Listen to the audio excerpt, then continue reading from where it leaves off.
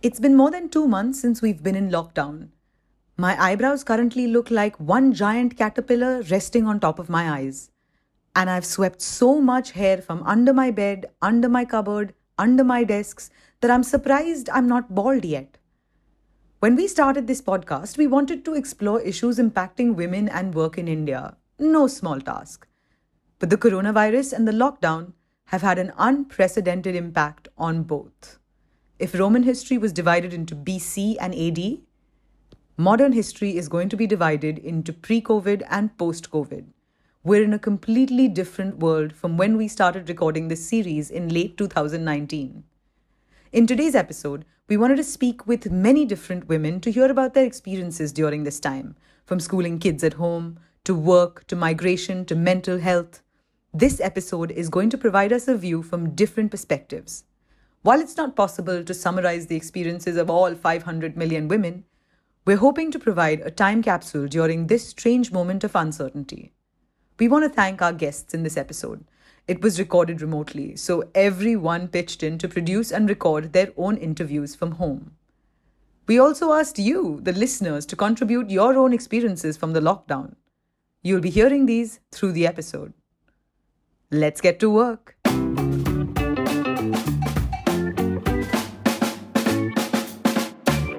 Pooja Dhingra opened Le 15 Cafe in Mumbai as a patisserie. The cafe's specialty was in French baking, and she eventually expanded into a full restaurant in Colaba. Like any entrepreneur, Pooja built the business with a lot of hard work, a lot of smarts, and a dash of sweetness. But when COVID hit, it was something that nobody saw coming. Not even our taste buds. For me, this was the only, it was my life in such a way that it engulfed me so much, to a point where I worked myself to exhaustion. So I think that I'd start my day every morning at about 6, I'd get to work about 8:30, and then I'd come home at 11:30 at night. So I'd basically, this is the longest I've been home in 10 years. Eventually, I want to write a book with all these learnings and lessons and just be like, this is what not to do. So you started when you were 22. Yeah. Take me through, within the next 10 years, how did the restaurant expand? Just give me sort of a timeline. So you opened up first at 22. Where did you open? And then how did it expand up to 2019? To start off with, it was just three of us, and it was three of us doing everything. First 3 months was just, answering the phone, speaking to customers, making the product, posting on Facebook, which is like a content plan, what I would say now. We're just doing it without knowing what we were doing, but just doing it because we had to. And what I realized was there was a large demand for people wanting to learn cooking and baking. And so many people said it to me. So I said that, there are no formal classes in Mumbai teaching baking. But we have this kitchen, we have all this extra space, we don't have that much capacity or orders yet. Let's just start teaching. And so we started teaching out of the kitchen, and that is what actually got us a lot of press. It got us a lot of eyeballs, even before the patisserie actually did. And then through the years to follow, we opened small kiosks in different locations. So we kept opening, closing a few patisseries, and then finally in 2015, the end of 2015, I opened our first flagship store, which was the cafe. And so how many years into the business is that? Maybe 5 or? Yeah, so 2010 we started, and end of 2015 I signed the cafe in Colaba, which was our flagship store. It was the first store that was going to have sweet and savory. So we had a whole savory menu. It was probably one of our biggest investments. Then 2017 is when we actually raised some external funding, because so far we were bootstrapped. And then everything changed, because suddenly now we were transitioning. We spent some money and built a really big central kitchen, 10 times the size of what we were working out of. And we built it for scale, and we built it for growth. Just completely went from being something that was run out of passion and just mom and pop style, now suddenly became professional. I'm imagining you in this incredible kitchen that has now been upgraded, thinking now I've really made it in some way.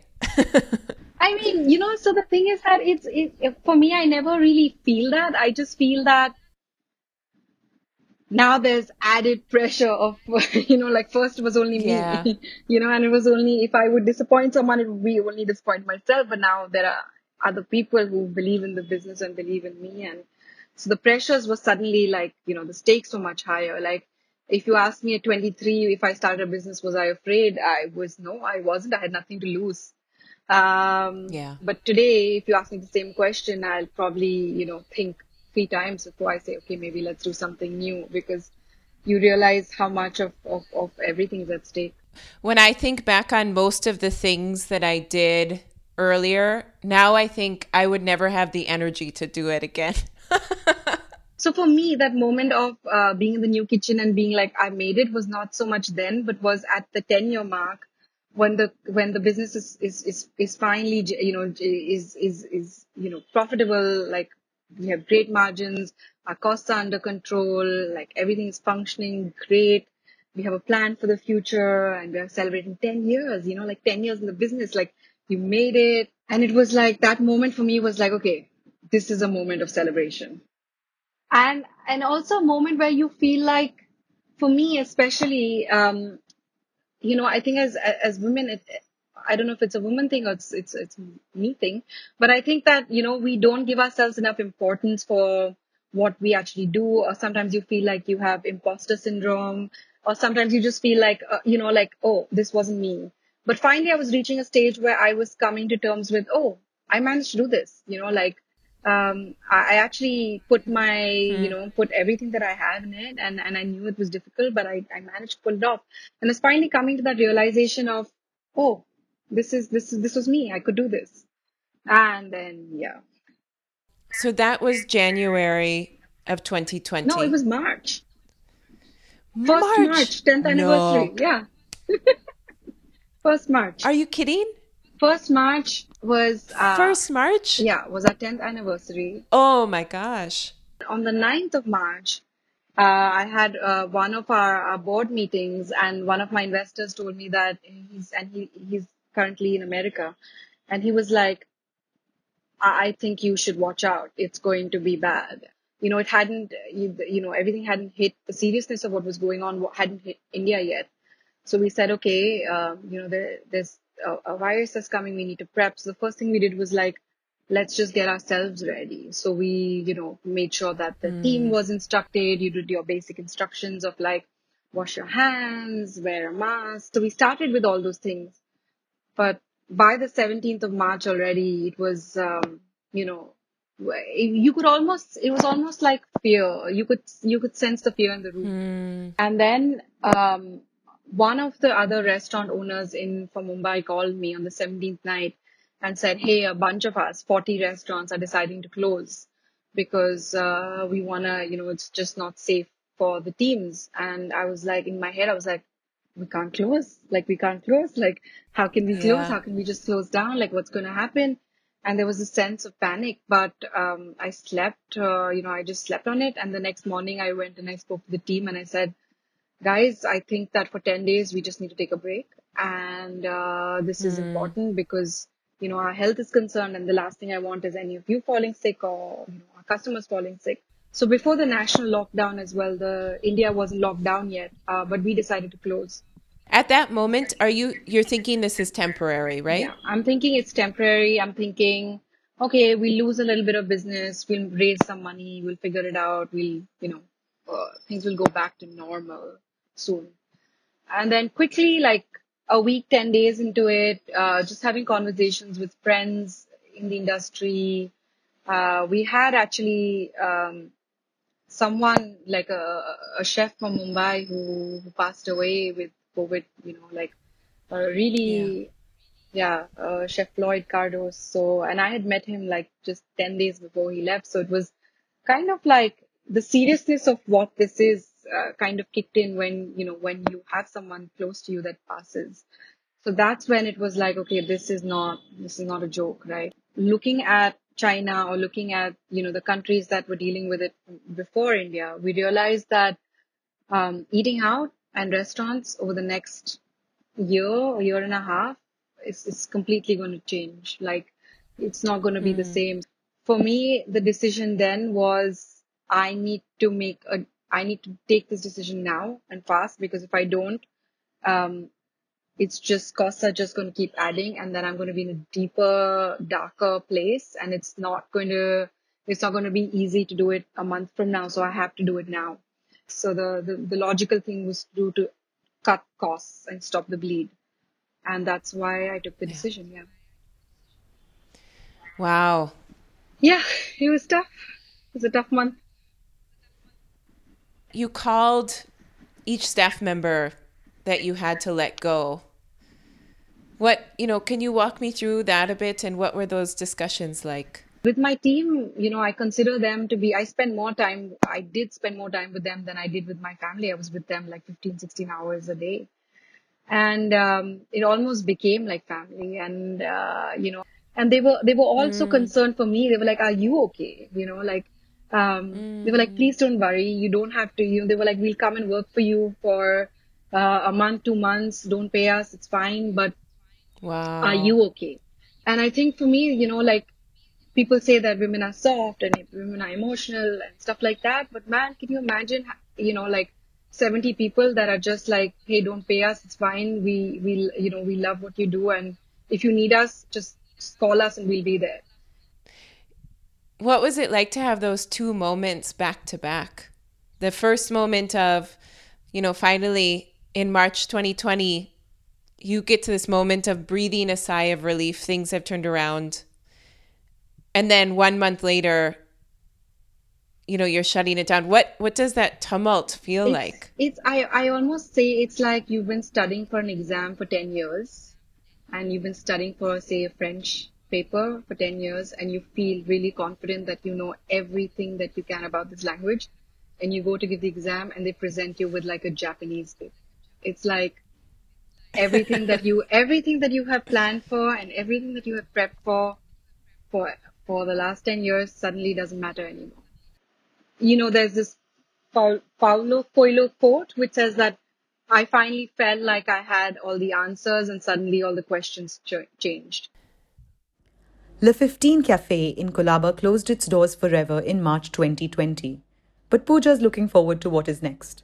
She recently published a cookbook called Le 15 Cafe Cookbook and plans to reopen the central kitchen in Parel after the lockdown lifts.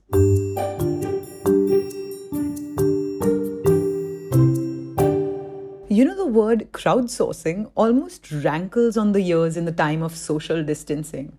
Crowdsourcing? No thanks. Only at 6 feet distance, please. But we asked our listeners to submit their responses to the question, how has COVID-19 impacted your work life? Here are a few listener responses. Very natural reaction to COVID-19 was not pleasant. But despite the initial shock, fear, and insecurity, it empowered me to deal with a totally novel situation. It gave me flexi timings, realize my hidden potentials, adapt to a new way by working in liaison with the need of the hour. Because of the COVID 19 situation, all our offline projects and events scheduled in these months had to be moved online. And while this was a great transformation to maximize the reach of our projects, I had to be in front of screens every single time, which became a bit overwhelming for me. Hi, this is Jananda Sheth. I'm the membership manager at Soho House Mumbai. Work has been impacted quite drastically with everything being on standstill at the moment. And personally, I was used to interacting with and meeting with a lot of new people every day. And now working remotely from home in isolation has been a big change in scenery. But while I do miss feeding off of the energy of my colleagues and members, it's brought some of us much closer together in certain ways. And it's been inspiring to be able to look at the business and redefine some of our offerings and pivot to match this new reality and just plan for what's to come in the future. I realized that it is completely all right to take the time. We need to notice seemingly irrelevant things, think deeply, and grow. Yeah, in our own self and for our own self.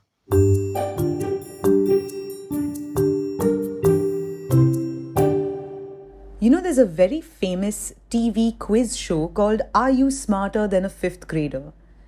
And so many parents are now finding themselves living a reality version of that show as they're finding themselves in charge of their kids' schooling at home as schools have gone online. Of course, a lot of this work has fallen on women. In this next segment, we hear from Diya Kapoor. Diya is a mother of 2 boys, Ishan and Dhruv. She's also a yoga instructor.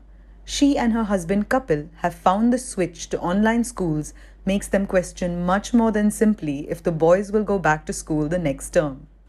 Christina spoke with Diya to hear more. In terms of how they understand the virus, it's that there's a virus. They know there's something going on outside. Oh, yeah. They know it's coronavirus. They know that lots of people are getting it. They know that you can't touch, like you're not supposed to touch your face. They know it's bad for you. We have not had any conversation about like how you can, like people can die, But I've said it's really, really bad. Yeah. How are the kids doing with the online school? And what is it like as a mom to manage that? I mean, I'm so amazed by my kids and the kids in general. They're just so adaptable. So it's been wonderful to see how quick. So they don't take a minute. It's literally like, okay, fine, we'll switch. They've done this. But of course, you can see as an adult that it's a totally different challenge. The concentration, the ability to keep track of things. And I think in some ways that at least it looked like for Ishan, the amount of work he was given post-school was definitely more than what he had last term. And it was on a daily basis. It became from just doing weekend homework, which was on Friday evenings where we would wrap it up. It wouldn't be fun, but we would sit for 2 hours and he'd get it done. Now it became this thing of mama every day having to look on the damn MS Teams to see all the different assignments, because of course I would tell him that it's your job to remember your homework. He's not going to be able to remember everything. So I had to go on, check every damn subject, make sure that some assignment is due, not due. Then we don't have a printer at home. So I have to copy out the whole assignment so that he can read it, and then he can redo that assignment. Then I've got to scan it, and then I've got to email it back and put it back on the site so that the damn teacher can see it. And it's just, I mean, it sounds like little things, but it takes time and it's a lot. And in between, then you've got to get your poor child to sit and do this damn work. It's really not fun being the person that makes that kid sit there and do it, because he's not even gotten out. It's not like a regular life where you go out to school, you come back home and you play for a little while and then you do your homework. No, this is like you're stuck at home all day, you're staring at a screen, and 2 hours later your mother's saying, come on, do your homework. So I didn't enjoy it as the role, because Kapil has a different perspective. In his mind, school doesn't matter and neither does homework. And very honestly, I've now reached the point of school doesn't matter as well. My mind has changed when it comes to what I want for my kids' education. So I just didn't want to be that parent that, because I was feeling lazy, said fuck it, and my kid therefore will not learn. Although he's bright enough that if I just give him that ability to practice it, I know that this kid can go wherever the fuck he wants. So that's where my motivation was coming from. It was coming from a place of, dude, I never want to be a parent that, because I wasn't there to push him a little bit, he didn't make that dream that he wants to do. You know what I mean? So that's where I came from. But Kapil was like, I don't care about homework. So we differ on that. So Kapil, as a result, never once bothered about the homework. So it was mama who was like, because the damn teachers would be messaging me and saying, Ishan hasn't handed in his assignment. Ishan hasn't handed his... So obviously then I'm like the parent that's being stalked, So I was like, it's easy for you to be like, don't do your homework, just go play. And mama is a bad one. So that's, And why do you think that they messaged you and not Kapil? Because that's India. It's very simple. I don't know about the rest of the world, but I know India, and that's India. They presume that a mother, regardless of whether she has work, no work, it doesn't make a difference. Your job is to be that person. And somehow fathers, I don't know, they must be busy, right? They're so busy with their work. It's different. The fathers, literally, if they just pick up a plate, it's like, wow, what an amazing father. My God, he's brilliant. So hands-on. And for moms, it's like no matter what you do, it's not good enough. you know, no matter what. Like, they'll do something, the child will do, and it's because the mother didn't listen, the mother didn't see. So, I mean, it's... So at the start, you were hand copying the assignment. Yeah, I'm still doing that. For Ishan to do it. Then once he did the assignment, then you would scan it and upload. This is like an entire with an secretariat job. With an app. And I had to scan it because later the teacher said, because first I had to take pictures and then upload the pictures. Then she said, but I can't read his handwriting. So can you just download this app to scan? I wanted to punch her virtually through my phone, but then I was like, it's fine. I'm going to calm down, do some meditation and get the damn app. Yeah. But it's so funny that you went from that to now you're saying also that you've developed a little more of a let it be attitude and let it go. Like, talk to me about when did that transition happen and how did it happen? I don't know when it happened, but I know that somewhere over the last month, I don't need my children to be like, I told Kapil, I was like, let's just take him out of school for a year. Like, it's fine. You know why? I'll tell you why. Because actually I remember over days seeing that these teachers know how to teach in one way. They know how to go to a classroom and teach and handle children. They cannot go from that to suddenly being an online virtual teacher. It requires a completely different skill set. This is a whole different set of abilities, to keep people's focus, to keep children's focus, to understand how to change that teaching method from what you're doing with a blackboard where real people are sitting in your class to this. It's different. So watching that and seeing them struggle, and I feel really bad for them actually, because most of them, how do you expect them to do this? It's not easy. So they're just trying their best. So I think that was really where I started realizing that my kids are learning, oh my goodness, so much more from their reading, from listening to books, audiobooks, music, Lego, like we're creating, inventing things, crafts. Secondly, because now we are very aware that this is not changing anytime soon. This is going to be our world for a while, and schools are not going to start anytime soon. Like, we're not going to have 2,000 children going back into a building for a long time.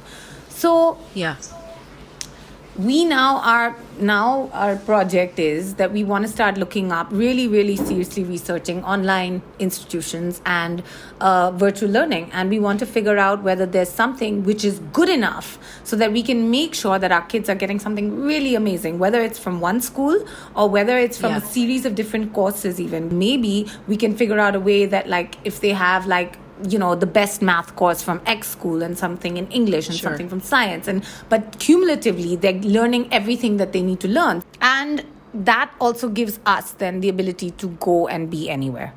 So because again, we're all going to leave. Like, this is not going to be, as soon as things can move, I think everyone is going to start thinking more permanently of being away from cities, including us. We're here at the end of May. Has the school made any announcements for what they are planning for the upcoming year? They can't. I think they can't. They haven't made any announcement. This year, we're definitely not going back to school. It's not going to happen before January at the earliest. Not here. Yeah. So school, like, you don't think the school in Delhi will open to in-person classrooms at least before January? I doubt it. Just think about our numbers. We've got so many people. I don't know. Forget, even if the school does open, I'm not sure that parents are going to be okay with, like, you know what I mean? Like, everyone's got older people at home. I don't know. How quickly will herd immunity be effective? Like, maybe by December, if everybody is, like, if 70% of the population have been infected and the 30% are safe, maybe. But who's going to be the experiment over there? Like, who's going to check that? We're actually thinking now about just other options. Let's look at choices. Let's try them. Let's practice. Let's see how the kids do. As a mom, when you look forward to, like, if you're managing this, what do you think about managing both the school and then also keeping your work going in parallel? We'll have to figure it out. It's one day at a time, and I'm very blessed and lucky because my work it's based on my hours. I'm definitely not giving it up. Like, this is something I absolutely love, and it's something that is mine. And I want my kids to be independent and not have their mother being next, like behind them all day long. I need to have my own thing, which is absolutely nothing to do with anybody else. So whatever it takes, I'm going to keep doing it, including waking up at 4 or 5 or anything. That's fine. So yeah.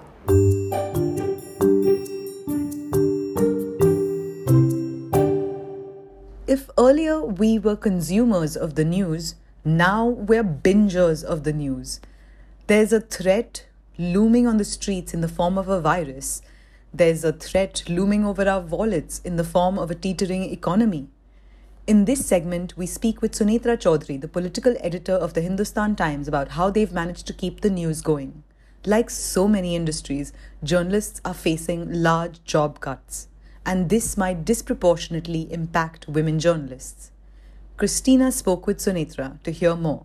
I think oftentimes people don't think of, you think of essential workers immediately as, of course, medical professionals, folks who are out there being really helpful with making sure that we get food. But we don't think of journalists. How is a newsroom run during this time? So the newsroom, basically with a really, really small staff, as I'm sitting in this huge open office right now. Hindustan Times has a really huge office. There are basically 7 of us here right now. Yeah, wow. And most of the newsroom is really dark. And that too started like 3 weeks ago when around the 4th of May, when they said that, okay, people could start coming back and things could start up. Before that, I think about a month and a half, I was at home. What they've done is they've given VPN access to people on their computers. And there have been days when I think only one person had to just come in to look at stuff. And they have managed to bring out editions, and every newspaper is doing that just from home. Wow. And how is that done? What about the physical printing? Just very bare bones staff. Yes, very bare bones staff indeed. So, and what's become a huge concern is the fact that a lot of people spread the stories in India that newspapers are a source of infection as well.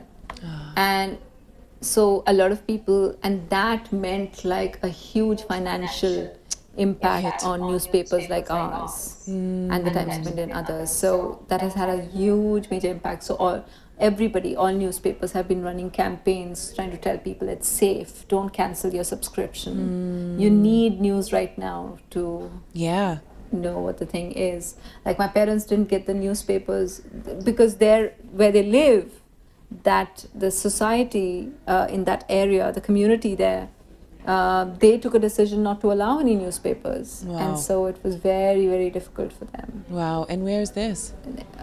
This is in southwest Delhi, called Dwarka. Sure. And so it was only 2 days ago that they allowed them to get it back. Wow. So for a couple of months. So many people, it was actually cutting it off. Obviously, we're going to go into a jobs crunch. Yes. Do you think, how much do you see HT and other newsrooms reducing team sizes? They are going to. I think so. I think there are going to be tremendous job losses. What I think is really unfortunate is that it's always the journalists who have to go. It's it's not the marketing, the journalists, the editorial that gets cut.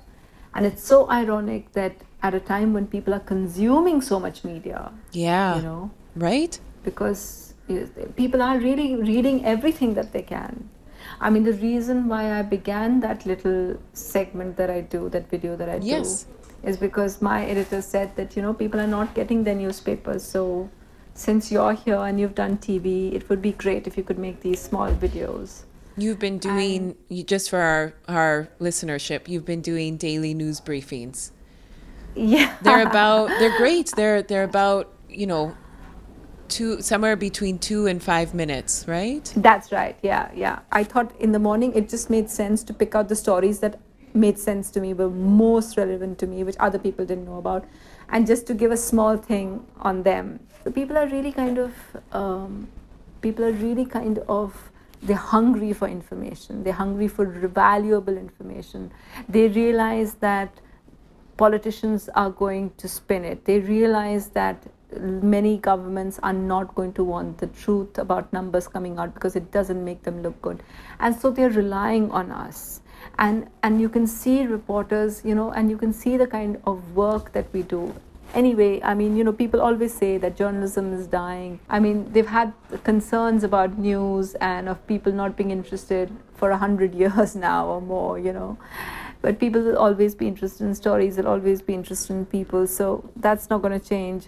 It is this moment where people are consuming news with this appetite, because there's a mortal threat, right? There's an actual mortal threat to your average citizen's existence. And so people are consuming news, and at that will be a time also when jobs are going to be chopped. Do you see that impact will fall pretty proportionately on both men and women colleagues? I'm sure that if there was any discrimination to be done, which it's always unfair, the people who do get sacked are going to be it's going to be unfair to a lot of women, for sure.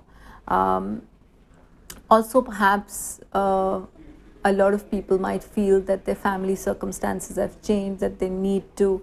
I mean, for example, I was just talking to my husband about it. I don't see my son going back to school in July because I don't see this ending. Now, I'm lucky because my husband is out of a job right now, right? But how will other people deal with having a child at home? For example, like my son said today, the class is over. And I'm like, it's been 15 minutes. How could it be over? He said, no, it said that the host ended the session. And I said, that's probably because she got disconnected. I want you to go right back in. Yeah. And yes, it was on. Yeah. So he needs supervision. So who's going to do that? That's always going to be the women. The workforce, it keeps shrinking. We're 25% and we keep shrinking. So one thing is childcare and what happens with this kind of online learning. That's one thing. Second thing is a lot of people are not going to have helps anymore. Yeah. So because people have gone home, or their families might say, no, we'll have to do the work ourselves, which is never equitable. A lot of women end up doing the work themselves. So it's just very tiring and very, very difficult. The thing is that a lot of women are also in media because they're also very, very strong and opinionated. Yeah. So I'm hoping that, they'll kind of work through the odds, but it's going to be unfair. Well, and I think you're right. I think that in a public health scare, there's more work at home. Families have to take decisions on who's going to be at home if school isn't running. I mean, I don't know, we might go down to 10% of labor force participation in the next year. My God. Yeah, it's just, although I don't know economically how that will work for them, because a lot of women are obviously working because they need the money. Yeah. The need right now is for everyone to be just that much more, just to be kinder. I just realize how important it is that for people just to be kind to each other, and because it makes such a lot of difference.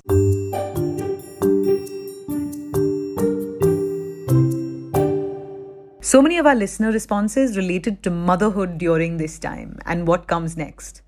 We really appreciate you sharing these. As a new mother, what has been amazing is that I have not had to make the decision about when I'm going to go back into the office because my home has become the office. It's also interestingly not made me had to make a decision about whether I need to stop breastfeeding or start pumping or moving to formula because I can be at home all the time with my baby. One of the greatest things that came out of the lockdown was the fact that I was able to spend a lot of quality time with my 2.5-year-old son. I have been dealing with the mom's guilt right from the very beginning. I joined back work when he was barely 5 months old. And I've been struggling with the whole mommy guilt for a very, very long time. I'm a lawyer and a mother. It was hard at first, messy in between. but manageable. And now it's easy peasy and it's become the new normal.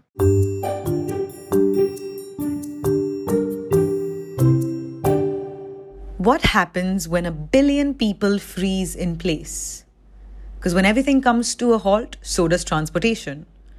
Gulesh Chauhan is one of India's top-rated Uber drivers. She was also a guest in episode 15 of our series.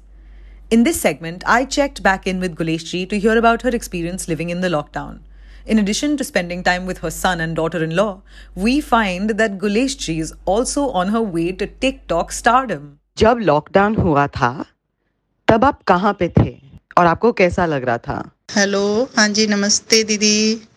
जिस time lockdown हुआ था ना दीदी, मैं गुड़गांव में थी और वहीं पे मेरे को किसी भैया ने बोला कि लॉकडाउन होएगा, आप मैडम अब घर से बाहर नहीं निकलेंगे। तो मैंने सोचा ऐसा नहीं होता होगा, पर ये मेरे को इतना पता नहीं था कि ऐसा लॉकडाउन होगा। मेरे को ABCD भी नहीं पता था इसके बारे में। ये तो पता था 2-3 दिन के लिए भारत बंद होएगा, जो हिंदी में था, पर ये नहीं पता था कि इतना लंबा लॉकडाउन होएगा। तो उन भैया ने मेरे को बोला था कि राशन उसन घर में भर लेना, सब दुकानें नहीं खुलेगी। दिन कैसे बीतता है और घर पे कौन कौन है और उनके साथ मतलब क्या क्या कैसे कैसे आप दिन बिताते हैं वो बताइए। मेरी शुरुआत होती है सुबह 5 बजे से। मैं उठ जाती हूँ। मेरे घर में मेरा बेटा है और मेरी बिटिया है बहू रानी प्रिया। मैं उठ जाती हूँ 5 बजे, फिर मैं वॉक वगैरह करने चली जाती हूँ फ्रेश होके। वो उठती है, चाय बनाती है, चाय बना के फिर मैं ऊपर छत पे चली जाती हूँ, पेड़ पौधों को पानी पुनी देती हूँ। फिर मैं नीचे आती हूँ, वो नाश्ता नुश्ता बनाती है, मम्मी क्या बनाना है, कभी छोले भटूरे, कभी नेट पे सर्च कर करके जो उसको अच्छा लगता है। अभी शादी हुई है ना जनवरी में ही, 30 जनवरी की शादी थी उसकी। तो फिर वो पूछती रहती है मम्मी क्या बनाना है, तो मैं तो बोलती नहीं हूँ क्योंकि मैंने कभी नाश्ता नहीं किया है। मैं डायरेक्ट खाना ही खाती थी जब मैं मेरा बेटा रहते थे, क्योंकि हम जल्दी उठते थे, खाना बनाया पैक करा, वो अपने चला जाता था, मैं अपने चली जाती थी टैक्सी लेके। तो सुबह से फिर ऐसे नाश्ता नुश्ता करते हैं, दोपहरी में फिर साफ सफाई करके फिर थोड़ी देर बैठते हैं, टीवी टूवी देखते हैं, और फिर दोपहरी में फिर मम्मा क्या बनाना है, फिर जो बनाना है बनाओ खाओ। फिर बस ऐसे ही पूरा दिन बच्चों के साथ निकल जाता है। और गुलेश जी, ये वाला क्वेश्चन है टिकटॉक के बारे में, क्योंकि आपने कहा था कि आप जब टाइम बिताते हैं घर पे तो प्रिया ने आपको टिकटॉक सिखाया था और फिर आप खुद की भी टिकटॉक बनाते हैं, तो उसके बारे में थोड़ा बताइए। और उस दिन जब आप गाड़ी लेके गए थे बाहर, तो आपने बताया था कि आप भाड़ा ढूंढ रहे थे, फिर नहीं मिल रहा था, तो फिर आपने वहाँ बाहर आके ऐसे टिकटॉक बना दिया, तो कुछ उसके बारे में तो बताइए ना हमें। पहले ये बात सच है कि मेरे को कुछ भी नहीं पता था टिकटॉक कैसे बनता है। सिर्फ व्हाट्सएप का, फेसबुक का पता था, टिकटॉक का मुझे पता नहीं था। तो मैं बिटिया को लेने हम उसके घर पे गए, तो हम बैठे थे, तो बोली मम्मी आप टिकटॉक बनाऊं आपकी। तो मैंने कहा वो क्या होती है, तो उसने बोला मम्मी टिकटॉक जो पूरी दुनिया देखती है। उसने मेरे को दिखाया कि मम्मी ऐसे बनती है। तो मैंने बोला चल ठीक है दिखा कैसे बनती है। तो उसने एक गाना लगाया था तेरे जैसा यार कहाँ, उस पर थोड़ी सी मेरी टिकटॉक बनाई थी। और मैंने बोला कैसे बनती है, तो उसने बोला मम्मी जी ये, हालांकि मेरे को कभी जिंदगी में टिकटॉक वगैरह कुछ मेरे को पता ही नहीं था टिकटॉक होती क्या है। और अब तो मैंने इतनी टिकटॉक बनाई है कि बस मैं बता नहीं सकती। 250-300 टिकटॉक डाउन, ये लॉकडाउन हुआ है तब से मैंने अब तक मेरे कम से कम 15-20 हजार लोग मेरे कमेंट दिए हैं जिन्होंने, जो मैं टिकटॉक के ऊपर हूँ।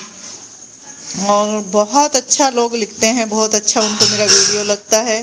बहू अब हैरान हो जाती है मम्मी क्या है, एक दिन में हजार आपके कमेंट आ रहे, तो सोच के अच्छा लगता है। और ये सब मेरी प्रिया बिटिया ने ही सिखाया था, मुझे कुछ नहीं आता था। और अब मैं वही फ्री टाइम पे वही टिकटॉक बनाती रहती हूँ जब घर पे रहती हूँ। तो और क्या करूँ, मन नहीं लगता तो ऊपर रूम में चली जाती हूँ, नीचे आ जाती हूँ, ऊपर बाहर जाती हूँ, तो बहू कहती है लाओ मैं बनाती हूँ मम्मी आपकी टिकटॉक। तो ऐसे ही पूरा दिन खुशी से बीत जाता है और एक एंजॉय हो जाता है, लोगों के लिए एक मनोरंजन चला जाता है, तो अच्छा लगता है। इस लॉकडाउन में जो मतलब आमदनी हुई है कुछ, उसके बारे में बता सकते हैं अगर हुई है या नहीं हुई है? बिजनेस कैसा है आपकी राय में? नहीं दीदी, लॉकडाउन जब से चला तब से तो मैं घर पे ही बैठी हूँ और बेटा तो शादी के बाद अभी तक गया ही नहीं है काम पे। तो बिजनेस या काम तो कुछ ही नहीं है, अभी तो बैठे हैं घर पे, बस खा रहे हैं, सो रहे हैं, टीवी देख रहे हैं, बस यहीं तक कुछ कर रहे हैं। आमदनी तो 1 रुपए की भी नहीं है, क्योंकि बेटे की शादी थी जनवरी में, तो वो दिसंबर से ही घर पे ही काम काज में लगा हुआ था, तो इस वजह से तो काम तो ऐसा कुछ नहीं हुआ है। अब देखो कब तक ये लॉकडाउन खुलेगा तभी बात बनेगी। और गुलेश जी, क्या आपको लगता है कि लॉकडाउन के बाद जो आमदनी होने वाली है, जो बिजनेस होने वाला है, क्या वो पहले से मतलब पहले की तरह होगा, या मतलब नए तरीके से करना पड़ेगा, और उसकी क्या क्या बाधाएं आपको दिखती हैं जो हो सकती हैं, या क्या क्या प्लस पॉइंट है जो आपको दिखते हैं जो हो सकते हैं? काफी फर्क पड़ा है, क्योंकि अब लोगों के पास काफी ड्राइवर तो घर चले गए और काफी ड्राइवर यहीं पे हैं, और उबर के पास भी अब जितने लोग हैं वो तो सब घर पे चले गए ना, घर से। और आईटी से ज्यादा काम मिलता था, एयरपोर्ट का, आईटी का, इन्हीं का, रेलवे स्टेशन का, इन्हीं का काम ज्यादा मिलता था। तो अब ये तो काम है ही नहीं ना, लोग बाग सब तो आधे से ज्यादा घर चले गए, कुछ हैं वो घर पे हैं, और लोग बाग डरते हैं टैक्सी में बैठने के या किसी भी गाड़ी में बैठने से पहले दूसरे की, तो डरते हैं वो लोग कि कहीं करुणा ना हो जाए। तो फर्क तो पड़ा ही है, 4 साल पीछे चली गई है जिंदगी, कर्जवान हो गए हैं, जैसे अब लोन ले रखा है लोगों ने, काफी कर्जा ले रखा है, तो वो 3 महीने 4 महीने से घर ही बैठे हैं, तो कहाँ से तो वो उनको देंगे और कहाँ से खुद खाएंगे।